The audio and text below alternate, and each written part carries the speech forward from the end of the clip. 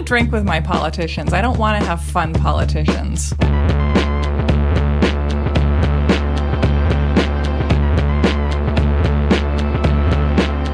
Welcome to You're Wrong About, the show where we talk about the stories that were confusing all of the grown-ups back when you were a kid. I am Michael Hobbs. I'm a reporter for the Huffington Post. My name is Sarah Marshall, and I am a writer-in-residence at the Black Mountain Institute, although when this episode comes out, I will be doing a semi-professional dog-sitting gig in Nova Scotia because that is my other profession. Double dipping. I'm a triple threat. I'm a podcaster, a lyric essayist, and a dog sitter. And today we're talking about the 2000 election and the protracted aftermath. Are we going to call this Recount 2000? Because I think that we should call it something 2000. Because remember how in the year 2000 everything was called something 2000? Yeah. 2000 was like the late 90s version of a go-go in the 60s, I think. And in the 60s, it would have been Recount a Go-Go because it just went on forever. I was 12 years old when this happened, and it was the first election that I was really cognizant of. We lived in Honolulu at the time, my family, and there was a guy in our neighborhood. He had a wall around his house, and he had spray painted on it, "Gore, concede already." And I was like, this is weird. This is like, grown-ups are tagging their own walls with political, not hate messages, but like things are getting a little bit escape from New York is what I remember feeling about all that. That's what I remember, too, just how it felt very Banana Republic. Okay, here's what I remember. It was election night. Al Gore thought he had won. And I remember watching the returns coming in. It came down to Florida in some way, and I remember that they were recounting the votes by hand, and that there were a ton of jokes about chads. All anyone talked about was chads and hanging chads and the different kinds of chads, because they were like the quarks of this election. How you can have like a charm quark and a up, down, charm, strange, top, bottom. Yeah, and I remember specifically Gore at some point did the gentlemanly thing when he really shouldn't have. And was like, I concede, I give up, I'm a human being, and maybe if I act honorably, I will inspire the other side to do so. And then I also remember there being obviously a lot of conversation about to what degree Ralph Nader was culpable in all this. Oh, God, yeah. I want to skip all that. Okay. We can do Ralph Nader in the future. It'll be our least listened to episode ever. We're finally going to have a less popular one than Exxon Valdez. Yeah, I think it's the beginning. It's like the first time we really had that debate, right? Because presidential elections typically are not that close. You could make the argument that we had no idea that 600 votes were going to be the deciding factor. But take us back, because why was this such a close race? And I remember the rhetoric around it being that, like, the great Al Gore burn, I can't remember who said this, but it was quoted in a David Foster Wallace piece. Someone called him amazingly lifelike. I mean, like every election, there's a lot of Monday morning quarterbacking of this one. And there's a lot of theories of what Gore should have done differently. The other thing to know about this election is that Florida was not the only race that was close. There were 5 states where the margin of error was less than 1%. There were actually recounts in Oregon and Wisconsin as well as Florida. Wow. One of the things that Gore gets criticized for quite a bit is that he lost his home state of Tennessee. And that's kind of seen as this humiliating loss. And, he was a senator for Tennessee for 16 years and was pretty well liked. And then he ends up losing the state. And what that really shows is not necessarily that he was such a bad campaigner. It's really the fact that Democrats cannot compete in the South. No. This election is the culmination of the Republican Party becoming the party of Southern whites, essentially. Right. But that this was like a crucial interval, right? Because Clinton was able to win as a Southern Democrat and Carter was able to win as a Southern Democrat, and that essentially doesn't exist the way it once did. All of the cleavages that we see now, this is maybe their first appearance, because one of the things that shows up in the political science literature from after this election is that lots of these gaps were showing up. So this was the first election in which the poor and the rich had a 14-point difference in voting behavior. Churchgoers and non-churchgoers had a 25% gap. The country had really shifted underneath this very popular Democratic president. Once that was gone and we had a not that charismatic Republican and a not that charismatic Democrat, it really was like, what are the parties going to look like in the future? And this race establish that template. Yeah, and it's like there was this big crack up, and we're all standing on these different ice floes culturally, and they started drifting apart from each other, and they've been drifting farther and farther. And now we're kind of shouting distance away, and we're like, hey, I hate you. Yeah, basically. Also, Gore made a series of mistakes, pretty big mistakes, they say. First of all, Bill Clinton at the time had an over 60% approval rating, and Gore deliberately didn't bring Clinton out on the trail with him. He wanted to distance himself. He also identified Joe Lieberman as his vice president, and Joe Lieberman at the time was the most famous for being one of the first Democrats to criticize Bill Clinton. Right. So Gore was doing this whole thing that he wanted to appeal to the center. He wanted to appeal to the nearby right wing. So his entire campaign was built around kind of convincing Republicans to come back to him. Also, everyone hated Joe Lieberman. They call him, in the political science literature, the only person in American politics less charismatic than Al Gore. Right. Al Gore is like, I have the charisma of a paperclip. Who can I choose as a running mate? Someone with the charisma of a staple. And it's like, why would you do that? I love reading the academic literature on this versus like the Newsweek stories, in that the academic literature also notes that Bush ran a pretty shitty campaign too. I mean, he was terrible in the debates. I mean, he named Dick Cheney as his vice president, who's also not exactly exuding charisma. So we tend to look back at elections through the lens of who won them. You know, we find genius things that the winner did and blunders that the loser did. But it looks actually like both campaigns were pretty mediocre. I mean, it's very familiar, right? We're forced to choose between two things that we don't really want. Yes. You know, if every day someone's like, you can have a $14 tuna sandwich or a $15 chicken sandwich. Yeah. You're on Amtrak and you have to buy one of these two sandwiches. Eventually you're just like, fine, tuna. Yeah. So our story begins on election night because... All right. What we need to know is it's neck and neck. Mm-hmm. Another weird thing that this election invented was blue Democrats and red Republicans. Those were not the case before then. Really? Yeah, but the network started doing these, you know, those like live HD screens and touch screens and stuff that they do now. Yeah. This was the first election where they had the technology to do that. Like this live reporting in real time and exit polls and all this. So this is the beginning of a lot of our media election night Ouroboros. Yes, totally. This becomes decisive because around 9 p.m., the networks call Florida for Gore, and then they pull back Gore's victory. So the state becomes blue, and then it goes back to gray, and then it's gray for a couple hours as the votes are coming in. And then there's somebody working at Fox News who's like a political chief whatever guy called John Ellis, who is, you know, calling local election officials. He essentially makes the judgment call at 2:16 a.m. to call Florida for Bush. It turns out later, and this sounds like a wild conspiracy theory, but like it's in New Yorker stories and Jeffrey Toobin's book and everything else. He's George Bush's cousin who happens to be working at Fox News at this time. Oh, and so it's because of a media call and not because of a poll call that Florida gets called for Bush. I mean, this is the thing. Yeah, so everything in journalism is a judgment call, right? What you put on the front page, when you call an election, these are all adult human beings making these calls.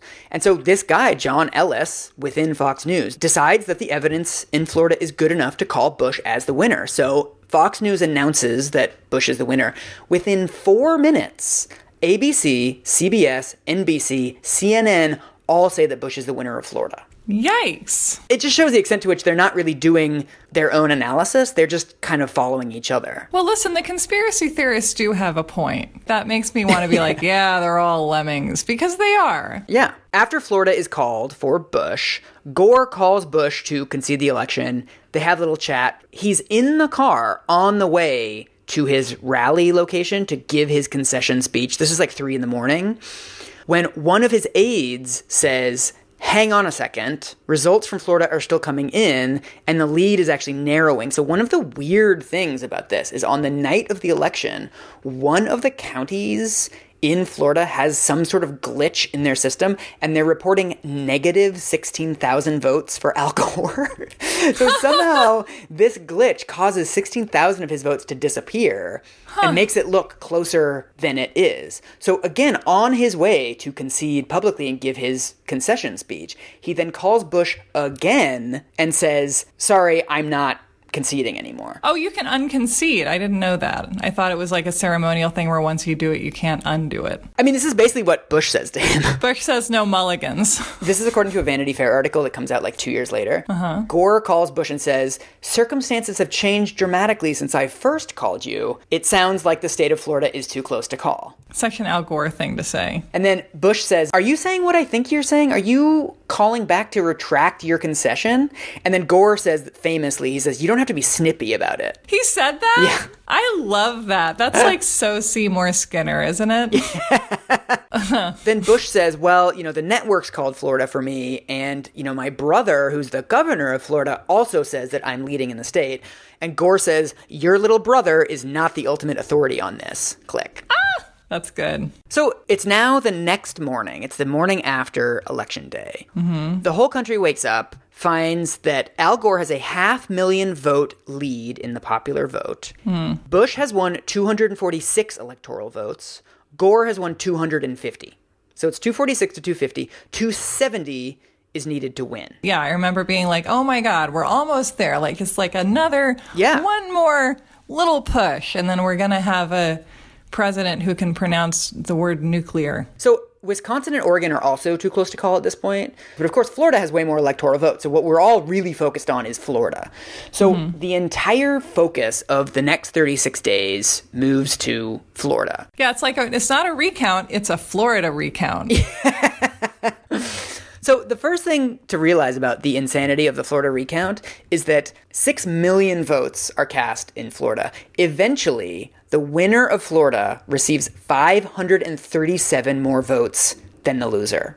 A 1% margin of victory would have been 60,000 votes. 600 votes is a 0.001% margin of victory. And so one of the problems with this that they point out immediately is that the media has already declared Bush the winner. When for a margin that narrow, when we're talking about literally 0.001%, it isn't really fair to call anybody the winner, right? Because we've got 6 million votes cast. We've got 175,000 votes were thrown out. And then we've got a winner by less than 600 votes. So essentially, one of the first mistakes that gets made is that Florida should have been gray. Right. But we don't like saying that in the media, ever, about anything. Yeah, and it also, because they had already called the state for Bush, it locks in this idea that Bush won and now we're doing this recount, as opposed to, we don't know who won and we're doing this recount. This is the classic media thing and also with, if you're delivering testimony before Congress, if you're saying who won a state in an election, if you're describing how a crime took place, like really what seems to be the best way to get people to buy your story is to get there first. It's not about accuracy. It's about being the first person to like solidify events into a narrative. And then like any subsequent narrative is going to be less powerful than the first one. And of course, Bush's team is very good at solidifying this narrative, right? That they talk about stealing and they talk about recounting. They, the language that they use is all about this win being taken away from them and Gore being kind of a sore loser. Right. So the biggest thing and what the fight then becomes is we've got 6 million votes and we've got 175,000 thrown out votes that were not counted. So in most elections, you have some number of votes that get thrown out, but it doesn't really matter. If somebody had won Florida by 1 million votes, well, who cares about 175,000 thrown out votes, right? But because the margin of victory is so small, every single tiny thing gets poured over by dozens of people. So the entire fight then becomes, what do we do about these 175,000 votes? So are they votes that were automatically disqualified in some way on election night and then they have to re-go over them? Okay, and why were they disqualified initially? They're in the discard pile. It's basically, these are votes that we haven't counted because they have errors. There are two reasons that these votes have been thrown out. undervotes and overvotes. Overvote means you voted for more than one person. So overvotes, most of those are on what is called optiscans, which is basically, you know, like when you do the SATs and you fill in the little circle with a pencil? That's how most of the counties in Florida are voting. So the vast majority of Florida voters have filled out a little SAT form.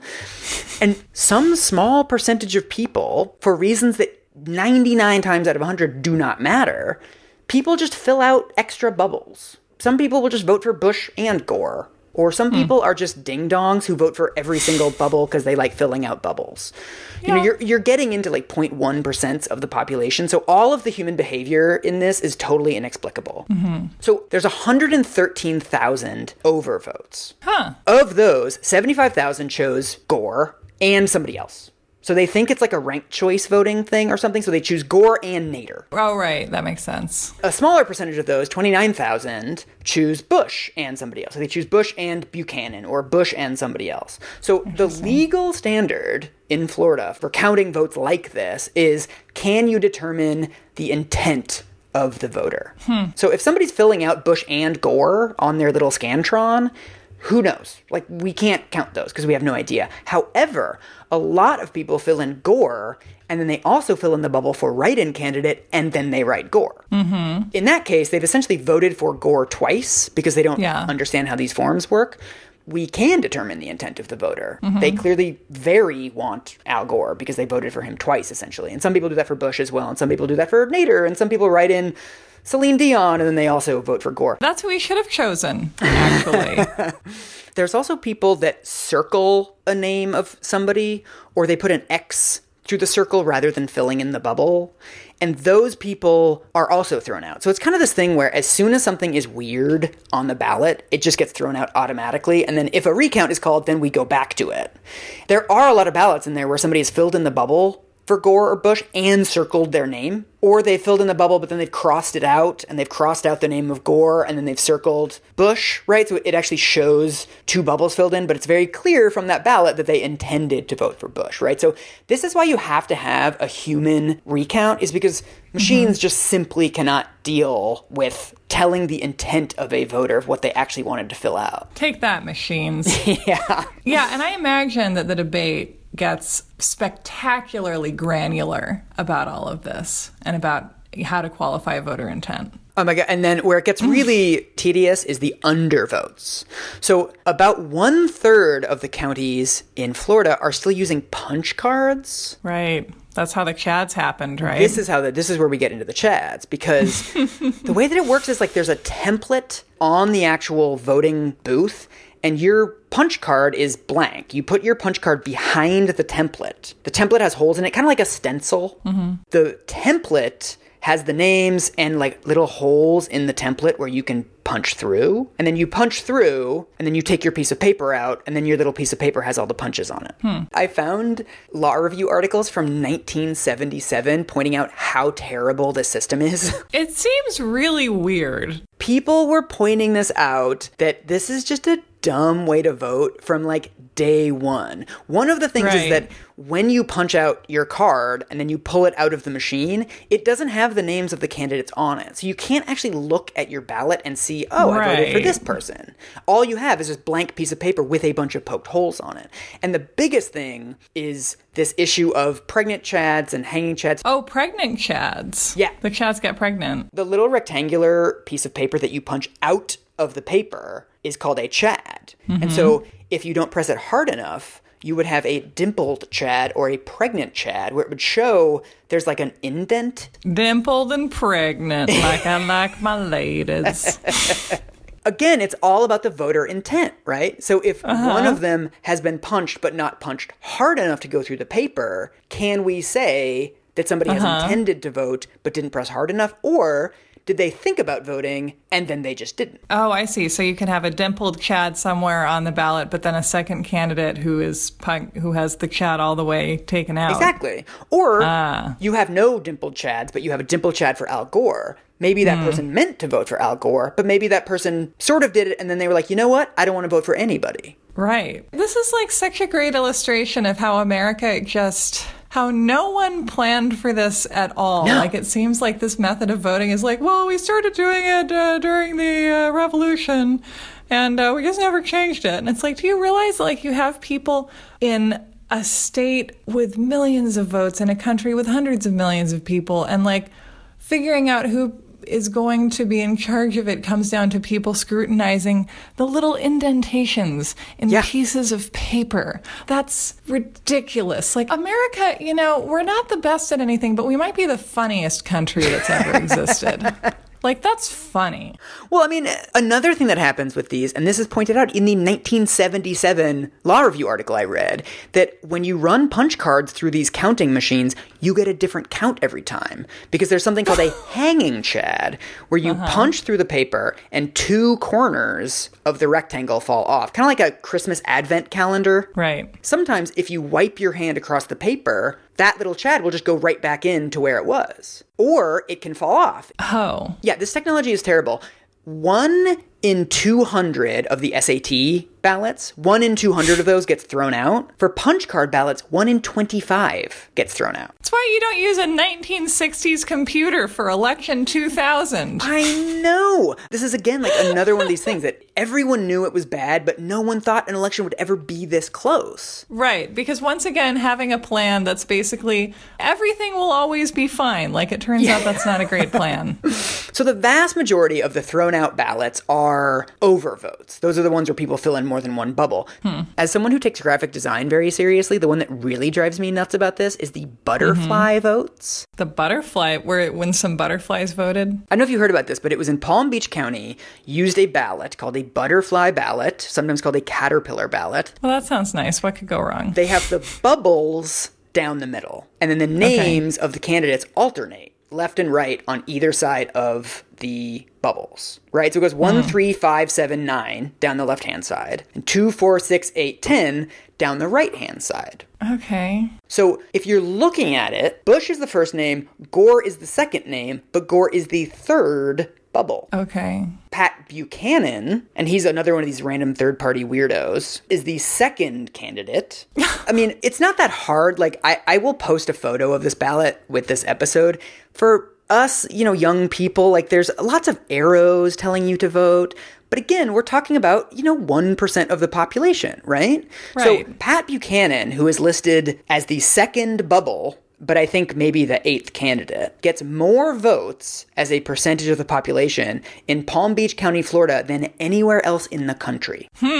Basically because lots and lots and lots and lots of people are reading this ballot as, I am voting for Gore, when in fact, they are voting for Pat Buchanan. Yes, and who lives in Palm Beach County? People who perhaps are easily confused by things being different than they were.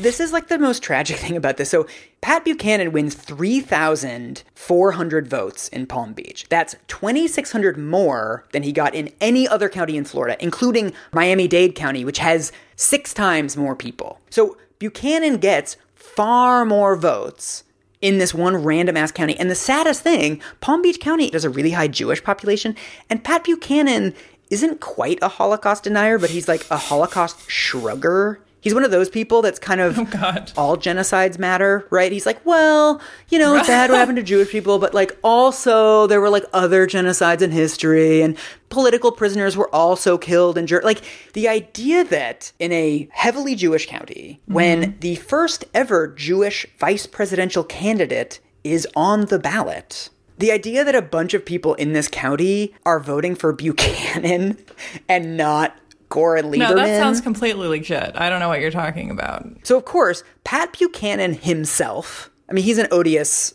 monster. The one good thing he's done in his entire life, he said on the Today Show, these are mistakes. It's obvious people didn't mean, like, I'm bad, but I'm not stupid. It's clear people did not mean to vote for me.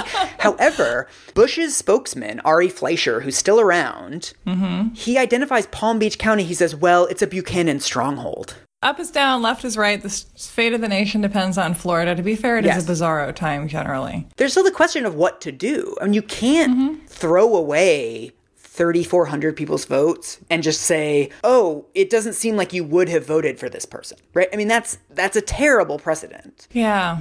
And so you can't really rerun the election because there's no time.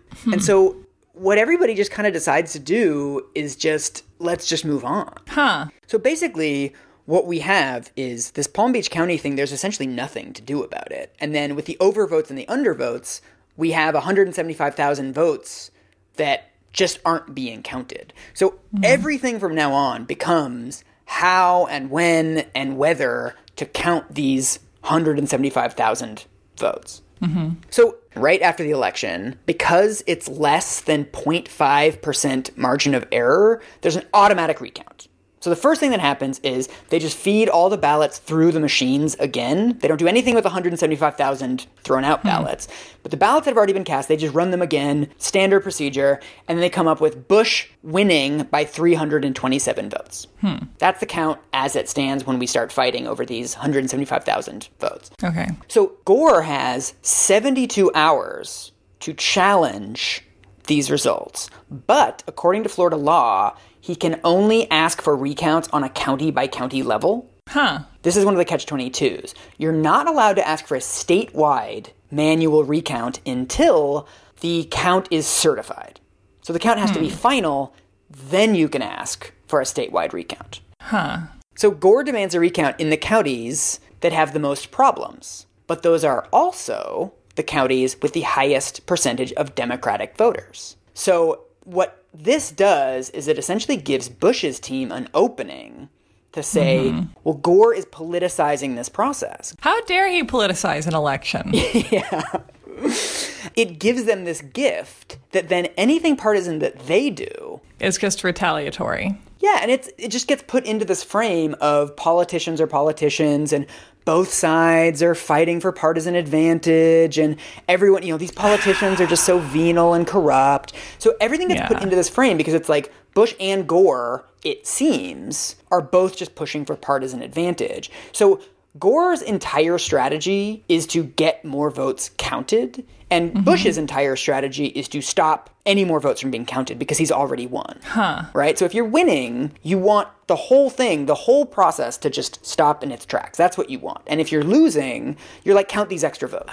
This is interesting, and it's intrigue. There's all this intrigue and all these little wrinkles and everything. It's fascinating, but at the same time, you look at this and you're like, this is like two frat presidents trying to get more points in some sort of intramural, inter-frat competition. It's so stupid and petty and just, it's so silly. It's also just a terrible way to structure this in that you have two partisan actors running it, where if you just had clear election laws that said, look, if it's less than 5% margin of victory, let's do a manual recount statewide. Boom. Right. None of this overvote, undervote shenanigans. No, just every single ballot, recount it statewide, recertify it, right? Because there's 36 days before the votes need to be sent to the Electoral College, right? There's a 36-day period. And one of the things that you find in a lot of the political science literature on this is that recounting votes doesn't actually take that long. So a recount in Florida's most populous county, Miami-Dade, takes about a week. And that's manual, by hand. You have 3 people look at each ballot, and then they have to agree on, is this pregnant? Is this hanging? What is the intent of the voter? Do we throw it out? Which is actually a pretty good process. Yeah. And so if you want to do that, you can do that in about a week. But what happens is what takes much longer than actually recounting is all of the fighting. So all the legal battles of what do pregnant chads count as? What do hanging chads count as? Let's start the vote and not do the vote. I mean, all of these legal motions drain the clock. And of course, this is a Bush team strategy, because if you run out the clock, there's a hard deadline, December 12th. The votes have to be sent to the Electoral College. So the closer you can get to that deadline, you can say, oh, we couldn't possibly count the votes in time. We couldn't possibly count the votes. Oh, my God. So that's essentially the strategy. Gore wants to count the votes, and Bush doesn't. Right. Also, another weird strategic error that Gore's team makes, Gore only wants to count the undervotes, which is weird because there's way fewer undervotes than there are overvotes. Someone on his team at some point made the decision that the overvotes would lean toward Bush? I guess. I don't understand that strategic decision. Huh. So then what happens is Do you remember Katherine Harris? No, I have no idea who that is. So we've been doing this whole series on the unfairly maligned women of the 90s. Katherine Harris is a fairly maligned woman of the early 2000s. She is the Secretary of State of Florida at the time. And this is one of the things that emerges as another huge problem about American electoral administration, is that she's administering the election. She is in charge of certifying the results. She is in charge of making sure it's a fair and democratic process. She is also the co-chair of George W. Bush's Florida campaign. Sigh. So she is overseeing the election. She is a referee, and she's also working for one of the candidates. Why do we do this? Like, is it so hard to just have bipartisan leadership within the infrastructure of an election recount? Like, is that, am I asking for the moon here? Well, I mean, this is one of the things, again, like this happens so rarely. This isn't a problem until you have an election decided by 0.001% of voters. And then it's a huge problem. We're a country way too focused on the narrative of, things will basically go fine and we don't have to come up with measures to anticipate things going differently than we expect. Yeah. Every election feels like a reenactment of Titanic now, because everyone's like, oh my God, we had no idea that such a thing could occur. And it's like, really? When you're on a boat on the water with the icebergs and you're trying to have an election with the Americans and they punch holes in a piece of paper, like you didn't think it could get complicated? And so she has exactly the same incentives as Bush, as one of the candidates. She doesn't want these votes to be counted. So Al Gore says, let's recount in these 4 counties. And she says no. Yeah. And she says we can only do a manual recount if they are broken. If the machines are physically unplugged, like the Zoltar machine or something. We can't do it if they're working as intended, which isn't, there's no particular legal standard that she's standing on there. But so we're running out the clock now, right? So he wants it. She says you can't. It ends up going to a judge. The judge says, yes, you can do a manual recount, but only of the undervotes. So this whole TikTok thing is happening. So finally, everyone's just sitting on their hands. Finally, once the judge says this can begin, and Harris says this can begin, they start recounting. So then they start recounting the votes by hand. They do this whole thing with the 3 people look at it. There's also election officials in the room that will throw out individual ballots. So like a Bush dude and a Gore dude will be standing behind recounters as they're doing the recount, and they'll be like, no, not that one. No, I want that one thrown out. And they'll literally fight minute by minute to throw out individual ballots. So it's like jury selection, but with a million pieces of paper. Yeah. This is also where we have what's called the Brooks Brothers riot. What? I'm so excited for this. Let me just take a moment to savor my anticipation of that phrase. I imagine it's about a bunch of white guy Ivy League campaign workers getting really childishly upset about something. Okay. This is exactly what it is. So they move the recount from one floor of a building to another floor of the building, or some little technical thing. All of these quote-unquote ordinary Florida voters stand outside the room chanting, stop the vote, stop the vote, and essentially creating chaos so that people cannot continue these manual recounts. What we find out later is that those ordinary Florida voters were campaign staffers. They were the interns, they were the assistants, all of these people. There was a where are they now thing in the Washington Post where they look at all of the quote unquote protesters at that time, and they're all, they're working for the Koch Foundation, and they're at the Cato Institute, and they work for this senator. And to think that they were just everyday Floridian voters only 18 years ago, and now they all work for billion-dollar hedge fund and think tanks. It's amazing. This just becomes chaos, and this ends up taking a really long time. And what's amazing is at the end of these 4 counties doing manual recounts, because of all this back and forth, it's taking too long. So Palm Beach asks for a 2-hour extension so that they can get the results certified. Katherine Harris says no. She says, nope, you just have to certify what you've got. Katherine? Yes. And the same thing happens in Miami. They ask for an extension because it's taking so long. Katherine Harris says, sorry, and they just certify the results that they now know are wrong because they've been recounting these votes manually and the totals are changing. So essentially, because of all these logistical stops, of the 4 counties that Gore challenges, only one of them, Volusia County, a small county, ends up completing the recount. All of the rest of them just certify the same machine recount from the day after the election, and that's it. What? The only difference between the machine recount and what actually gets sent to the Electoral College eventually is absentee ballots. Huh. So at the same time that there's all this recount stuff going on, absentee ballots are coming in, and that's a different legal process because it's not a recount, it's a count. Mm-hmm. So as we know from this most recent election, absentee ballots need to be postmarked on or before Election Day, or else they're not valid. But a lot of the overseas ballots in Florida are from military bases. So Bush's team, which of course statewide is saying stop the count, stop the count, stop the count, when it comes to the overseas ballots, it's like, let's make sure we count everybody. I know this is a crazy idea, but what if everyone was just honest, if only for a day? Like, what would happen? And so Gore doesn't want to challenge these because it sounds like he's going against the troops. So after Bush's team starts accusing Gore of not loving the troops enough or whatever, Lieberman then goes on all of the morning shows to say, no, we care about the troops. We want to count every single military vote. We're going to use the most expansive standard to count as many votes as we possibly can. Yeah, Joe Lieberman can charm the armed forces of our great nation. There's no one a Marine loves more than Joe Lieberman. Nobody really wants to push back on this, and nobody wants to actually not count the votes that come in super late. So one of the things that's interesting about this, just like the butterfly ballots are just graphic design, total incompetence, 27 of Florida's 61 counties, close to half of Florida's counties, don't have a place on the absentee ballot to write a date. Come on, guys. They just have a signature, but no line for the date.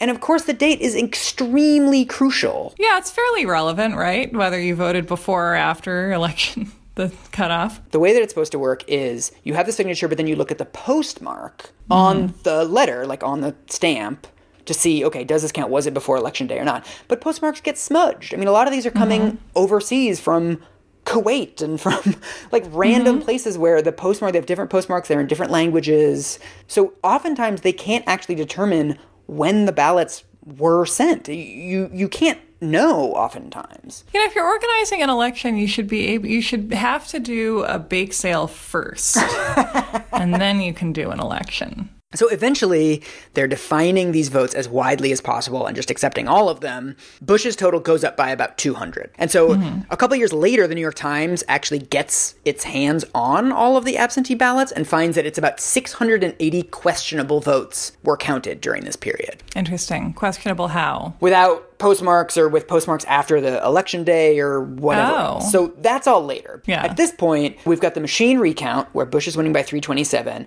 We've got about 200 absentee ballots. So the results are final at Bush winning the states by 537 votes. Huh. And this is where the Supreme Court gets involved. There is an earlier thing where the Supreme Court jumps in and says you can't do a recount, but it was actually after the recount was already done. So pedants always love to point out that there are 3 interventions by the Supreme Court, only 2 of which are referred to as Bush v. Gore. But it's boring and I'm not going to get into it. They just jump in briefly and then it's like it's about a relatively undecisive matter. Yeah, they're basically saying don't do this thing that has already happened. I feel like the Supreme Court's vibe is like your dad who works all weekend who you're not supposed to bother. And like sometimes there's like this big crash downstairs and you hear your dad yell down the stairs like, "Hey, that doesn't sound like geometry." But he never actually comes downstairs. And you're just like, I just need someone to help me with my geometry and not yell down the stairs occasionally. But this is the dad I have. This Vanity Fair article goes back and interviews a lot of the law clerks for the Supreme Court. Ooh, they know all the good shit. Oh, yeah. And what begins to dawn on them around early December is that the court is really divided. So even in that first technical, boring, whatever footnote of a decision, it's essentially 5-4. And the clerks are like, oh shit. Most of the big decisions in American life, Brown versus Board of Education, the Nixon tapes, those were unanimous decisions. Really? And it's really important for the court as an institution to try to hold itself above partisanship. And the way that you do that as a court is to give unanimous decisions, to say, look, this isn't a partisan thing. The president is subject to the rule of law. All 9 of us agree about that. God, it's so foreign to me that the Supreme Court used to do that. I'm just like, wow, so it didn't used to be just like an endless cage match between basic decency and the side of American law that's become completely captive to bloodthirsty capitalism. How bizarre. Well, this is one of the things that after the results are certified, the Florida Supreme Court says, actually, you know what? We're going to have a manual recount. We're going to count all of the undervotes. So this is one of the court's mistakes, that instead of just saying we're going to manually recount all of the extra votes, we're only going to count the undervotes. And we're not really going to give a standard for hanging Chad, pregnant, dimpled. We're not going to weigh in on that. All you guys just count in whatever standards you have, but count everything. We won't tell you how to do it, but do it. Yes, and leave us alone. So the Florida Supreme Court says, let's recount all the undercount. 3 hours later, the Supreme Court steps in and says, no, we're halting the recount. Oh. And there's this extremely sad behind-the-scenes detail of Gore telling his staff, being like, thank God it's going to go to the Supreme Court. And you're like, oh Gore. Oh, even at this point, you think it's going to be better if the Supreme Court touches it? Like, come on. Yeah. And what's important is that this is December 8th. The votes have to be in by December 12th, and it takes about a week to count them. There should be a Hallmark movie about like a busy recount worker who realizes that love was right around the corner. You know, because anything with like a Christmassy deadline, that's classic Hallmark fodder. Okay, so they halt it 4 days before the deadline at the point where like every minute counts, essentially. Yeah. It's basically over at that point, right? Because the court is insisting on this deadline. The recounts, there's not enough time. And the court says, well, now we have to hear arguments. Now we have to write our opinion, blah, blah, blah. It's going to take a couple of days. Courts love deadlines. It's fascinating. You're like, well, what if we had an extinction and you could review this evidence and not execute someone who turns out to be innocent? And they're like, but we put it on the calendar. It's like your worst type A acquaintance who like, you know, you're like driving somewhere and she's like, and at when we're going to stop at Panera. And then it's like, no one really wants to go to Panera. And she's like, no, I envision going to Panera. We're going to Panera. Like our legal system is being run by like a lot of Karens, I really feel. You're also going to love this too, that Justice Scalia, Antonin Scalia, writes the opinion stopping the count. Oh yes, my favorite justice. Your favorite person. It includes the phrase, the counting of votes that are of questionable legality, in my view, threatens irreparable harm to George W. Bush and to the country by casting a cloud upon what he claims to be the legitimacy of his election. What? No. So we're very concerned with doing irreparable harm to George W. Bush. Personally. Yes, and the irreparable harm to voters whose votes aren't going to count, the irreparable harm to Gore, who might not win an election in which more people voted for him. The only irreparable harm we're concerned with is that of the petitioner, who happens to be George W. Bush, who's been certified as the winner. Well, God knows whenever anyone petitions the Supreme Court, they like take a special interest in that person's needs as opposed to everyone else in the situation. But this, to me, like in a nutshell, is really a lot of the like ignorant white men protecting ignorant white men circle jerk that we call government in this country, where he's like, if the truth were to be spoken about this crooked campaign, everyone would know it was a crooked campaign, and it would be irreparably damaged by people all seeing it for the thing that it in fact is. This is the thing that is so counterfeit about this entire decision. Another thing that they do is they maintain this deadline that everyone points out later. They're like, you realize this is a fake deadline, right? So December 12th, it's the end of the quote-unquote safe harbor provision. What?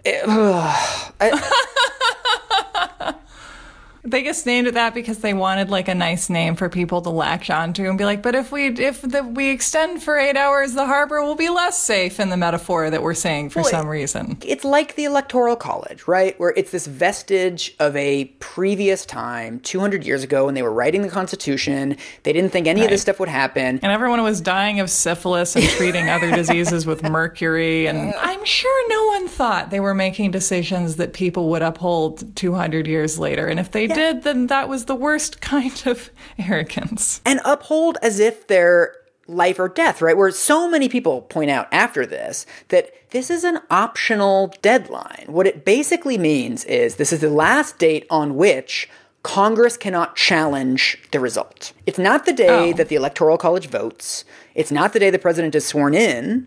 It's just a procedural intermediate step. There's a really good quote about this in one of the law review articles I read. The court elected Bush by insisting on the importance of December 12th, a date that is significant only because the 18th century arrangements decreed a stately series of certifications, meetings, and pronouncements that are now only charades. It makes no sense to demand that a breathtakingly close election be decided by any magic date in December in order that a new president be chosen by January 20th.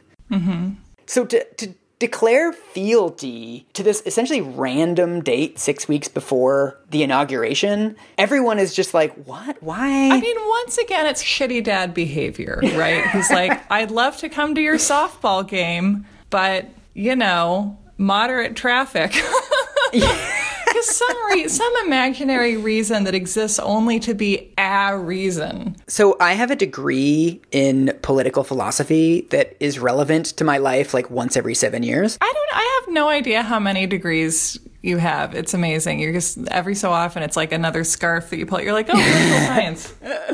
One of the things I remember them telling us on essentially the first day of school was this principle that you cannot promise to do anything immoral because the only thing binding you to a promise is morality. Oh, that's interesting. If I promise to kill your child, the immorality of breaking my promise to you is less bad than the immorality of killing your child. Obviously, right? And it seems like the same thing is going on here, where the court is essentially saying we have to maintain this deadline to protect the integrity of the election. The date is so important or else no one's going to trust in elections anymore. But what does it do to the institution of elections to not count everyone's votes, right? Like that's a much bigger problem for the legitimacy of elections than missing a random deadline. No, everyone wakes up in the morning thinking, I hope that our most specific and irrelevant procedural laws remain enshrined forever, or else I won't feel comfortable in this country. Right. It's similar to like old school Law and Order was like, well, we have to have a death penalty so people will know that there are consequences. Right. People need to know that there's someone in charge, that daddy's upstairs. You really like that metaphor. I do. No, a lot of my beliefs about American government and our ideas about authority is that we all have daddy issues. I don't think you're wrong, no. Thank you. And with December 12th, it's like people have to believe that if the government says a thing, we have to do it no matter what. That rules are rules. Law and order society. It does feel like arbitrarily upholding something that isn't helping anyone and is actually invalidating the processes of democracy. Yeah. That maintaining belief in that authority is a value in its own right. Yeah, and as if anyone is going to say, oh, they didn't count my vote, but they were on time. So this is one reason for their decision. The other reason the court finds is that because the Florida Supreme Court said all of the undervotes have to be counted, but they didn't describe the standard by which the counties would count the undervotes. The Florida Supreme Court didn't say pregnant chads count, hanging chads don't. They didn't define it at that level. So the Supreme Court's argument is essentially because different counties will have different standards for counting undervotes, they shouldn't count them at all. That counts as discrimination because some voters' votes will count and some voters' votes will not count. So they're essentially making kind of like a discrimination argument. And what's weird is it's actually one of my old professors from my philosophy department, which is what reminded me of this whole thing. Writes for the New York Review of Books a lot. His name's Ronald Dworkin. One of the things that he points out is that the entire purpose of the Equal Protection Clause is to protect classes of voters. So one of the things they shut down 100 years ago, I think, was a poll tax. You have to pay $2 to vote. Well, that's not fair because it penalizes the poor, because they are a class of voters. Whereas here, and this is pointed out by Ginsburg, and this is pointed out in all the dissents, there's no class of voters that are being harmed by one county counting pregnant chads and another county not counting pregnant chads. Oh, yeah. You can't say the the poor will be affected by this, or... Like, Latinas are more likely to have a pregnant Chad vote because it's completely random, yeah. Exactly. You get how, it is sort of weird that there's different standards throughout the state, but it's not clear that that's going to systematically disenfranchise any particular group. Mm-hmm. Also, what Souter and Stevens both mention in their dissents is, guys, we are the Supreme Court. If we want Florida to have a standard for counting the votes, let's give them a standard. I know we don't normally do that kind of thing, but we could, though. Yeah, could just say, well, pregnants don't count, hangings do. Boom. That's a very grim statement out of context. So it's like, this is how courts work, right? Is when a law is really imprecise, the court steps in and says, you know what, this is too imprecise. Here's the precision that you need. The Supreme Court here is just saying, we're going to stop counting. It's a weird conclusion to come to from that equal protection thing. Another super dark chapter of this is that the only Supreme Court justice to mention race in any of this is Ginsburg. Mm-hmm. Ginsburg writes an opinion that includes a footnote that says, look, if we want to talk about the Equal Protection Clause, we have some pretty credible accusations of voter suppression among African Americans. And she puts that in her draft. Scalia refers to it as the Al Sharpton footnote. Oh, come on. This is according to the clerks. What? According to them, he calls it the Al Sharpton footnote and says, why are you bringing race into this? Because she values her relationship with Scalia, right? Right, because they go to the opera together. Yes, this is the whole thing, and she wants to make it seem like there's this bipartisan relationship. She removes the footnote. What? Yeah, so there's no reference to race or the ways in which there might actually be voter suppression going on. Ruth, he's not your friend. I mean, another thing that my former professor mentions is the court had never shown any interest in voting procedures before. Really? How did they manage to avoid that the entire 200 years? Well, that's the thing is they haven't weighed in on how much voting procedures can actually disenfranchise groups systematically. What do these people do with their time? What is the Supreme Court doing all day? What? This idea that punch card votes are thrown out far more than SAT Scantron votes, the court has never shown any interest in this. So one of the things that my old professor mentions is, even in the best of circumstances, voting procedures are riddled with inconsistencies, beginning with the use of wildly varying reliability, such as punch cards and Optiscan machines in different jurisdictions. Voters, often poor or black, in counties with older machines were far less likely to have their votes counted than those in wealthier jurisdictions, and nobody ever heard a peep from the Supreme Court about unconstitutionality. Mm-hmm. So they're essentially putting forth this thing like, hey, everybody, voting really matters and some people might be getting disenfranchised and their vote counts less for the first time.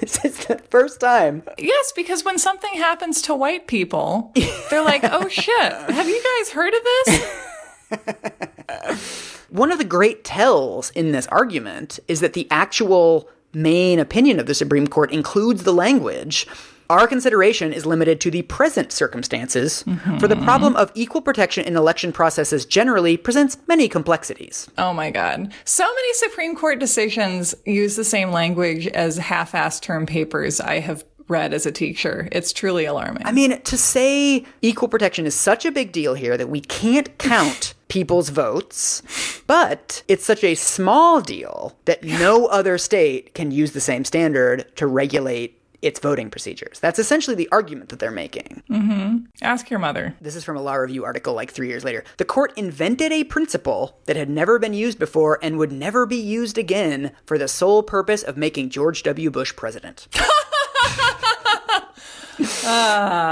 This is Rick Hasson, a guy who's a lot of his work. I read about this because he talks about the legacy, and he refers to this decision as a one-day-only ticket to assure the choice of Bush over Gore. And that's what it is. The president can only be a guy who loves the Astros. I mean, the last, sad and disturbing thing about this decision to mention is there is no conservative principle at stake. Except the principle of this is our guy, right? Yeah, I mean, people are looking through this for, conservatives tend to favor states' rights. They tend to favor individual liberty. We know from other cases what this Supreme Court believes in and the arguments they find convincing and that they don't.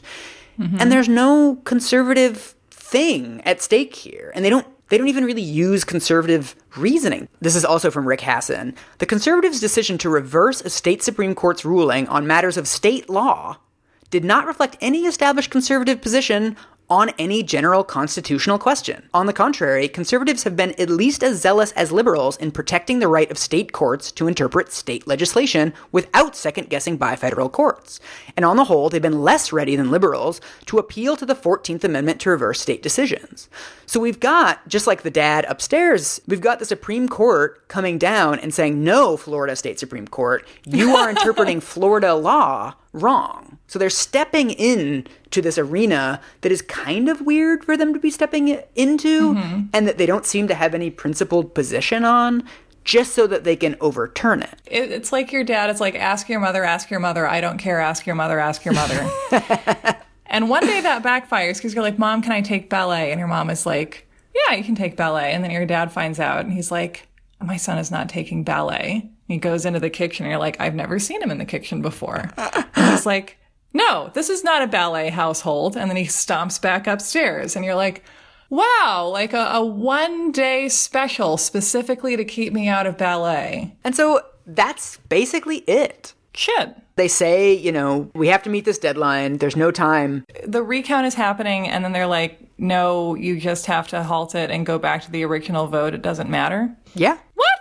They remand it back to the Florida Supreme Court and they say, you have to meet this deadline and you can't order the counting of all the undervotes because you didn't provide a standard. So they're essentially vacating one of its decisions and they're saying you have to meet this deadline, but they hand down their decision on December 12th. So they're essentially saying today you have to certify the results and move on. So it's just fuck you. Yeah, essentially. And the Florida Supreme Court is like, well, we can't do anything with this, right? You've told us that we were wrong, and you've told us we have to meet a deadline, which is today. So thanks, everybody. Good night. Oh, you can take our son to ballet class, but if you pay for it yourself by the end of this afternoon. So this is the crazy thing. The result of the Florida election is the machine recount, the thing they did the day after, plus this one tiny county that actually completed its recount. So Gore gets 98 extra votes from that, and the total of the absentee ballots. That's it. That's the whole recount. Okay, so I truly spent the last 20 years believing that a recount happened. And I feel like the big you're wrong about here is that there essentially was no recount. Like, there tried to be a recount, but then the Supreme Court just karate chopped it to death. Yeah, and Harris. Harris karate chopped it, and the Supreme Court did. So the twist in Recount 2000 is that there is no recount. There is only 2000. Yes, there is no recount. Star, asterisk. Shit. So this is really going to bum you out. A year after all this, I don't understand how journalists do stuff like this, but 8 news organizations got together and somehow got all of the ballots that had been thrown out and actually did the recount themselves. Oh, which is just like a badass thing to do. It is. They basically found out, and this, I think, turns out to be Gore's biggest mistake. If you counted only the undervotes, Bush still would have won. The totals would have changed, but Bush still would have won. If, however, you counted the overvotes and the undervotes, Gore would have won. That just makes sense to me because I just feel like there would be more soft-hearted morons voting for Gore and being like, I just want everyone to win. I'm going to vote for Al Gore and then also for Ralph Nader. Like, I would do that if I wasn't sure how voting worked. So Gore would have won if the recount if they had actually counted every vote. If they'd done a full manual recount of all of the extra votes over and under. Including the overvotes that he didn't want counted. Yes. But what's really interesting is I still cannot fathom this. All of the recount scenarios would have reduced the margin of winning. So if you only counted the undervotes, right, as the court had ruled, Bush would have won by 493 votes, which is an even smaller margin than 537. If you counted the overs and the unders, Gore would have won by 107. Oh my God. Unbelievable. 107. We have more true crime channels than that in this country. Like that. And again, like the person who gets the story out first, that's the story that sticks. And like the reality just becomes Bush is president and therefore he must deserve to be president, well, right? This is the part that's really going to piss you off. Oh my God, really? This is the part? All right. The other big aftermath thing is It's called the U.S. Civil Rights Commission. It's part of the government. They do a investigation in 2002 and 2003 of voter suppression among African Americans. Okay. And what they conclude, again, all of this stuff sounds like nuts conspiracy theory stuff. But again, this is a government body that interviews 117 witnesses. They come to the conclusion that if white votes and black votes had been rejected at the same rates, black people would have cast 50,000 more votes. They go through this whole thing. One of the ways that this works, and I think this is so important about this equal protection stuff, is that, remember how I mentioned earlier those Scantron, Optiscan things where you fill in little bubbles? Yeah.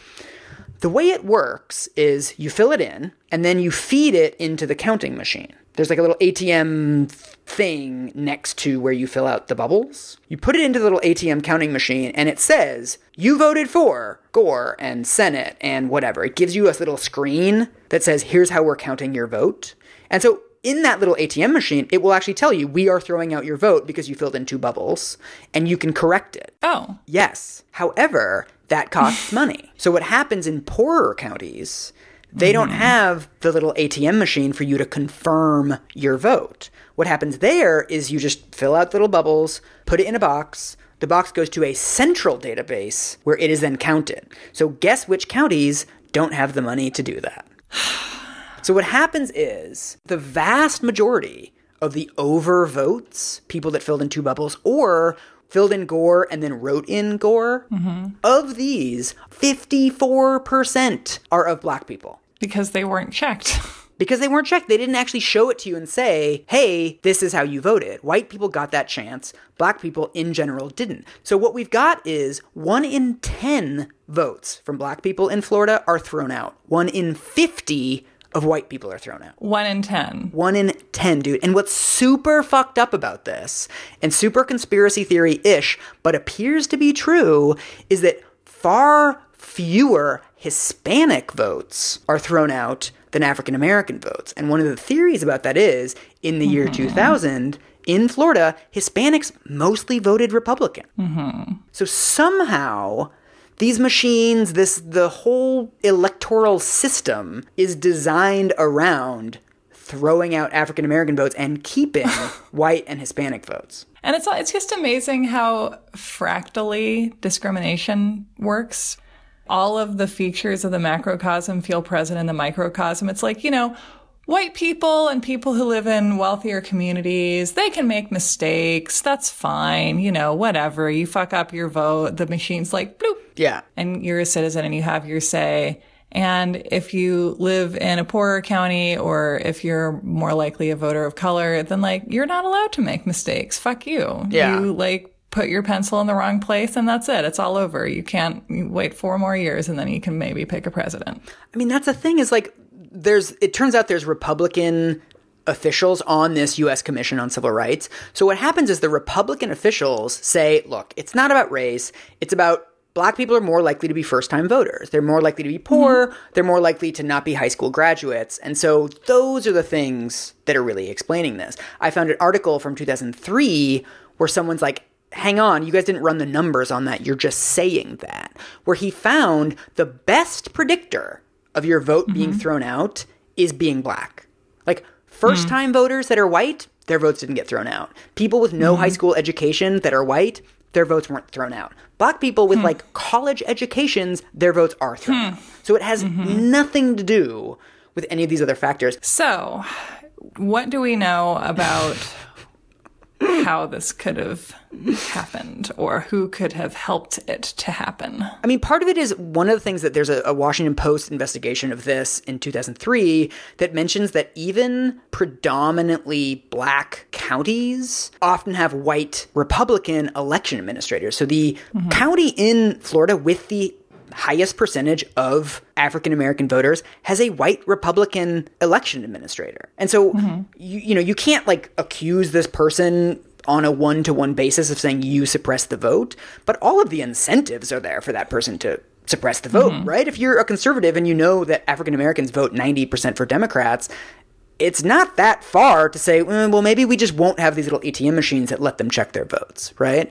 There's also an election administrator in, I think it's Duval County, that also has a large African-American population.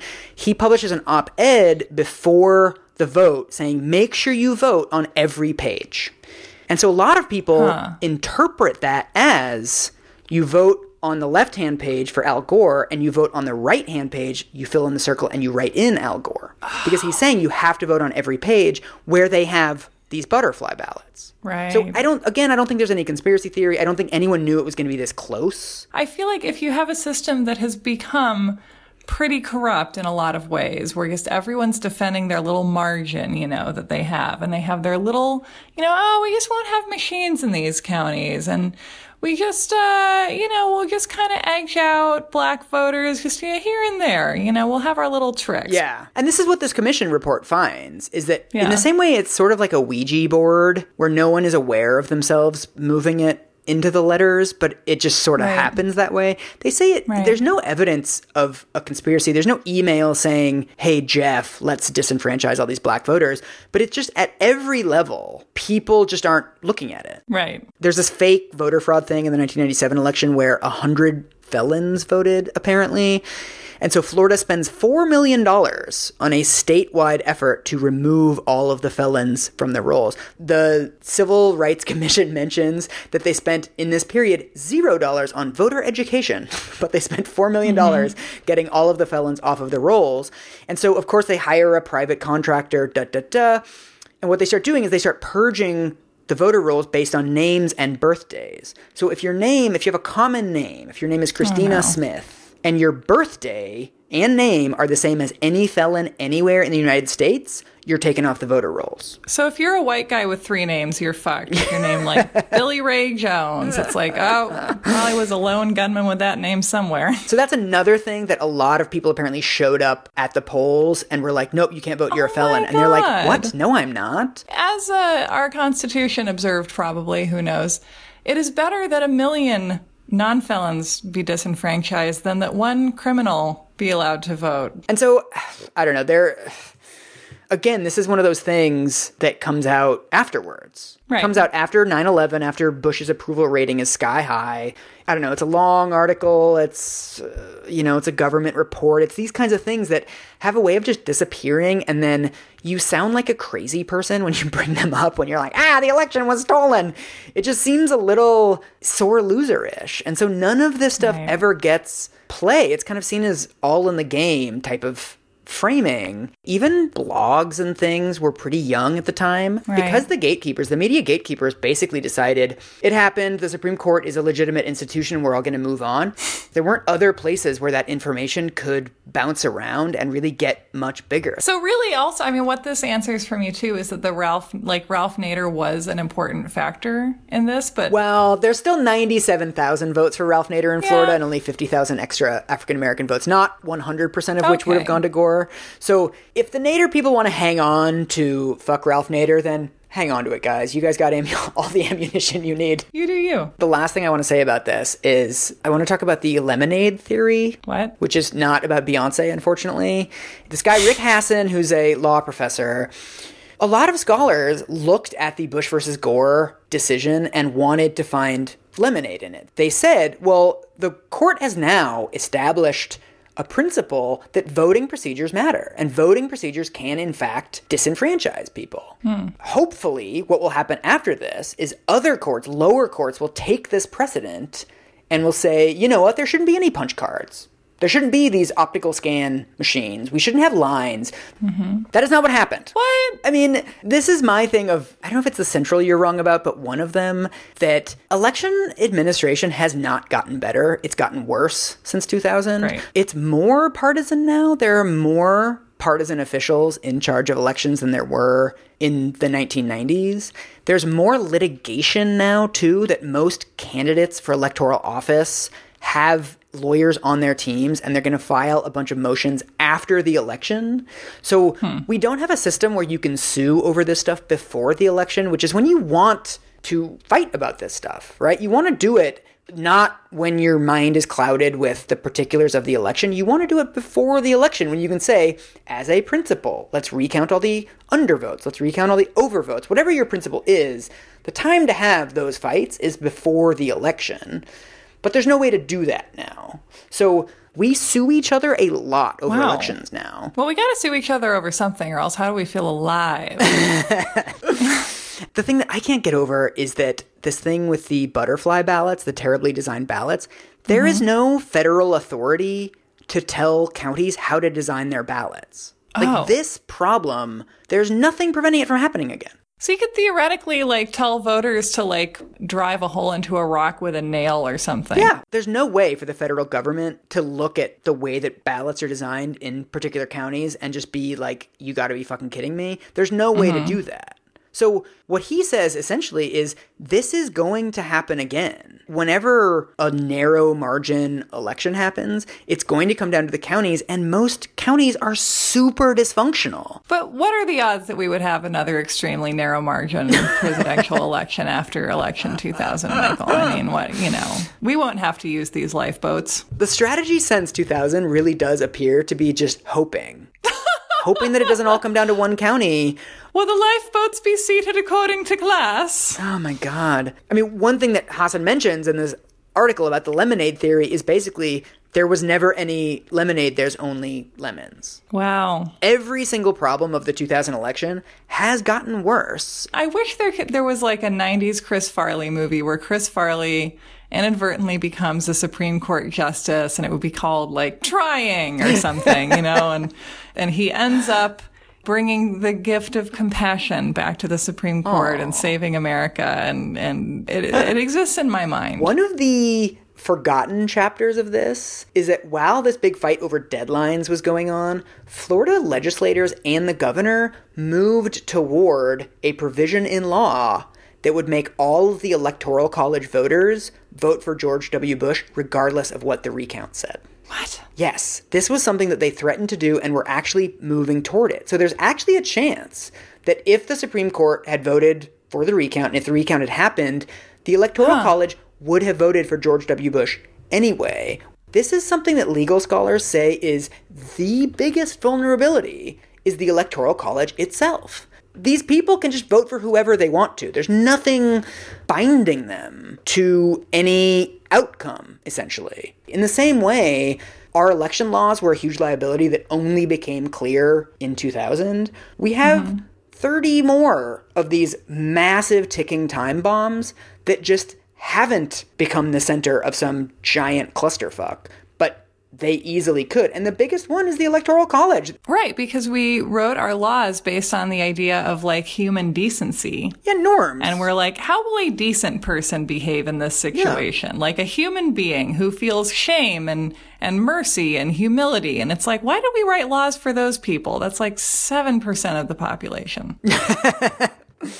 So that's our episode. That's our episode. Burn it down. It's been the beginning of pushing a snowball down a hill that's just rolling faster and faster and getting bigger and bigger. Well, all right. I learned that the hijinks of my childhood are not something I should be nostalgic about because they weren't better than the hijinks today. They were just precursors of the thing that we have ended up with. And so, in conclusion, we millennials have always been doomed, so let's just embrace it. We have to torch some stuff before we'll have a democracy again. Well, we've already killed Applebee's. The Electoral College can be thing too. I'm okay with Applebee's. I can let Applebee's live if I'm allowed to have, free and fair elections. How about that? How about we have that deal? We can have Applebee's. We also want democracy. Deal.